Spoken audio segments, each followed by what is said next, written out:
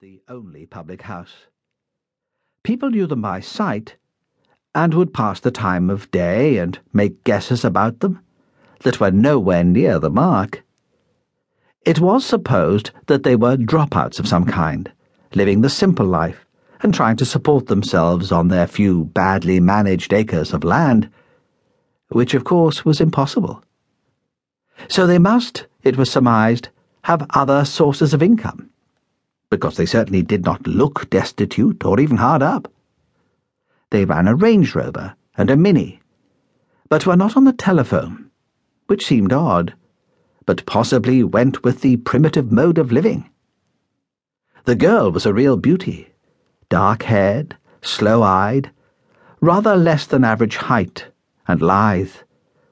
Her movements had a feline grace about them. She caught the eye, the male eye in particular. It was imagined by some that the four were three brothers and a sister, though there was no family resemblance. Some of the young and unattached men of the village would have liked to make a closer acquaintance with the girl, and fancied their chances, but she chilled them with a look, and they did not try again. Some, repulsed and resentful, said she was a witch. There was a time when she might have faced the ordeal of the ducking stool, but those days were long past. The musketeers cared nothing for what people might be saying about them. As long as nobody guessed the truth, and how could they?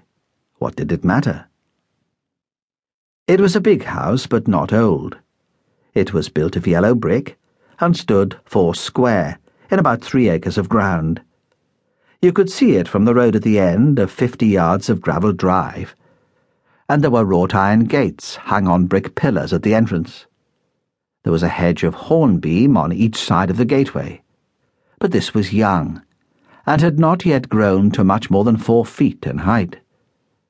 There were trees here and there, which would be large in years to come, but not for a while yet. There were large sweeps of lawn, and there were flower beds which were tended by a gardener who rode away on his bicycle at the end of his day's work, and was not seen again by the occupants of the house until the next morning. The musketeers had observed the layout of the place in daylight, though they had not loitered. The road which ran past was of the class termed by-road.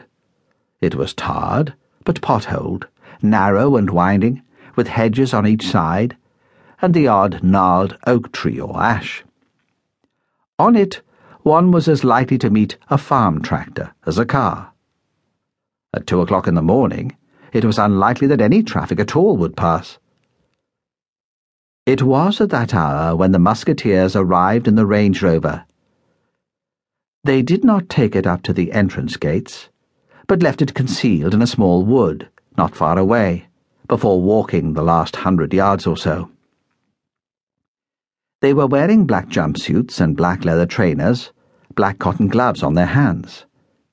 When they came to the entrance, they found that the gates were closed and padlocked. There was very little light, and they could only vaguely make out the shape of the gates, but they could feel the padlock and the chain. They had anticipated this obstacle, but it presented no difficulty to the 3 athletic young men and the girl. They climbed over it, and in a moment were on the other side. D'Artagnan was carrying the tools in a canvas bag slung over his shoulder. Porthos and Athos had similar bags, but these were empty.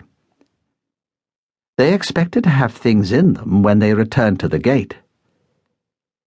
It proved to be one of the simplest jobs they had ever tackled.